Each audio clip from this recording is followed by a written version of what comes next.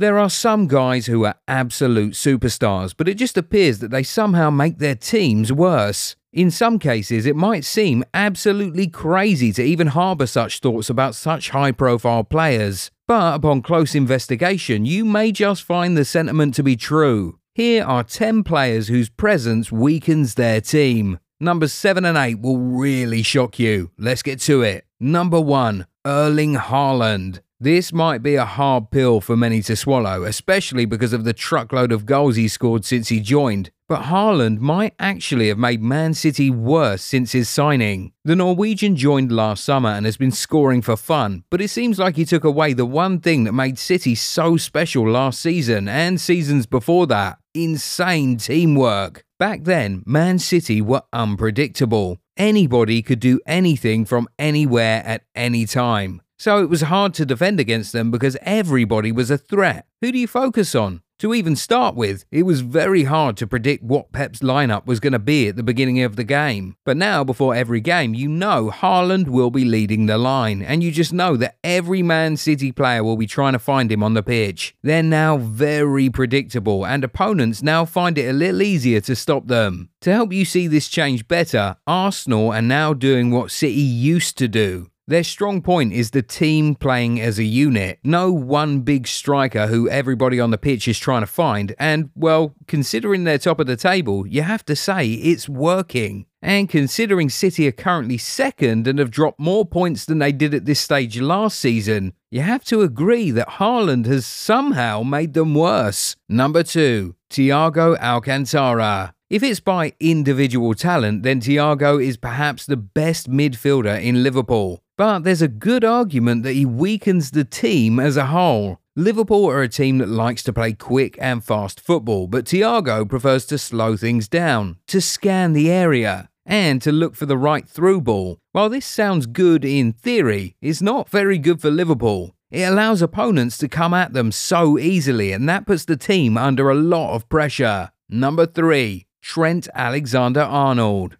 Now, while he's probably the best crosser of the ball in the whole of the Premier League, Trent Alexander-Arnold sometimes proves to be a liability to Liverpool because of how bad he is at defending. In 1v1 situations, Trent falls so short of his peers, and sometimes Henderson has to fall all the way back in order to support the right back. So yeah, he's great going forward, but when a defender is shaky at defending, surely that's bound to really weaken the team. Number 4. Sergio Busquets. Busquets is a legend, no doubt. But all you need to do is talk to a Barcelona fan and they'll tell you about how their team captain weakens the team. On his day, he's still the best defensive midfielder in the world, but these days, he seems to be prone to errors, and those errors, more often than not, end up being very costly to the team. Also, when Barcelona go up against high-pressing teams, Busquets is usually the weak point because he finds it hard to cope with high pressure. And when your opponents repeatedly get past your defensive midfielder pretty easily, you know you're in trouble. Number 5. Harry Maguire. Do we even need to say anything about Maguire and how much he negatively affects the team? No wonder he's on the bench these days. Maguire can hardly go a full game without making an error, some of them leading to goals. When their captain is in the team, United play significantly worse than when he's not. We wouldn't be surprised if he leaves the club in the summer. Number 6. Jorginho. Jorginho played a good game against City and Aston Villa, but considering who he's replacing, you'd still say he's a step down. He's just not as good as Partey, and while he might not look so bad generally, in certain areas that weakness becomes a little evident. So here's the point. Jorginho is not exactly bad, at least so far. He's just not Partey. Number 7. Cristiano Ronaldo. Ronaldo has definitely done his bit for Portugal through the years, without a doubt. He's the biggest legend the country has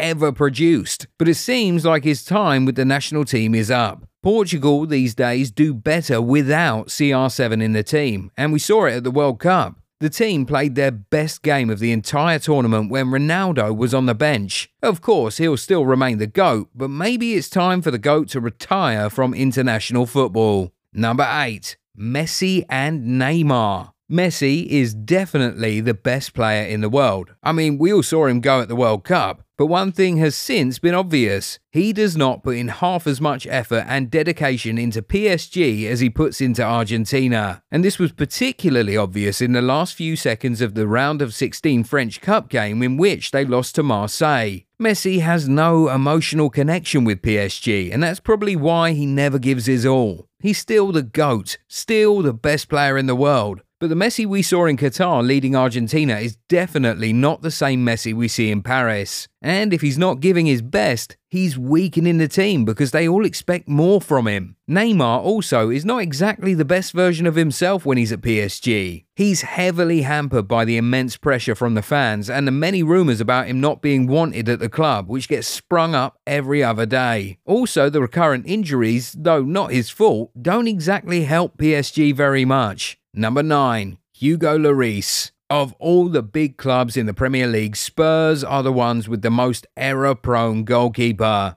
Lloris is a World Cup winner and has played in 2 World Cup finals as well as a Champions League final. But somehow he still makes rookie errors every other day. And the fact that he's so horrible at saving penalties surely doesn't help his case at all. He's already retired from international football. Perhaps it's also time for Spurs to let the 36-year-old go. Number 10. Toni Kroos. Kroos is a legend, no doubt. He has seen it all and done it all in football. But these days it seems like Real Madrid functions better without him. Of course, on his day, he is still that guy. But Kroos can no longer bring that energy he was so famous for week in, week out. So it might just be time for the younger guys to completely take over while Kroos takes the back seat, or maybe even finds another club. For sure, there are more big players who weaken their respective teams, so feel free to give us their names in the comments. If you enjoyed this video, give it a thumbs up and subscribe to the channel. Also, turn on the bell notification so you never miss out on new content. We'll catch you in the next one. Bye.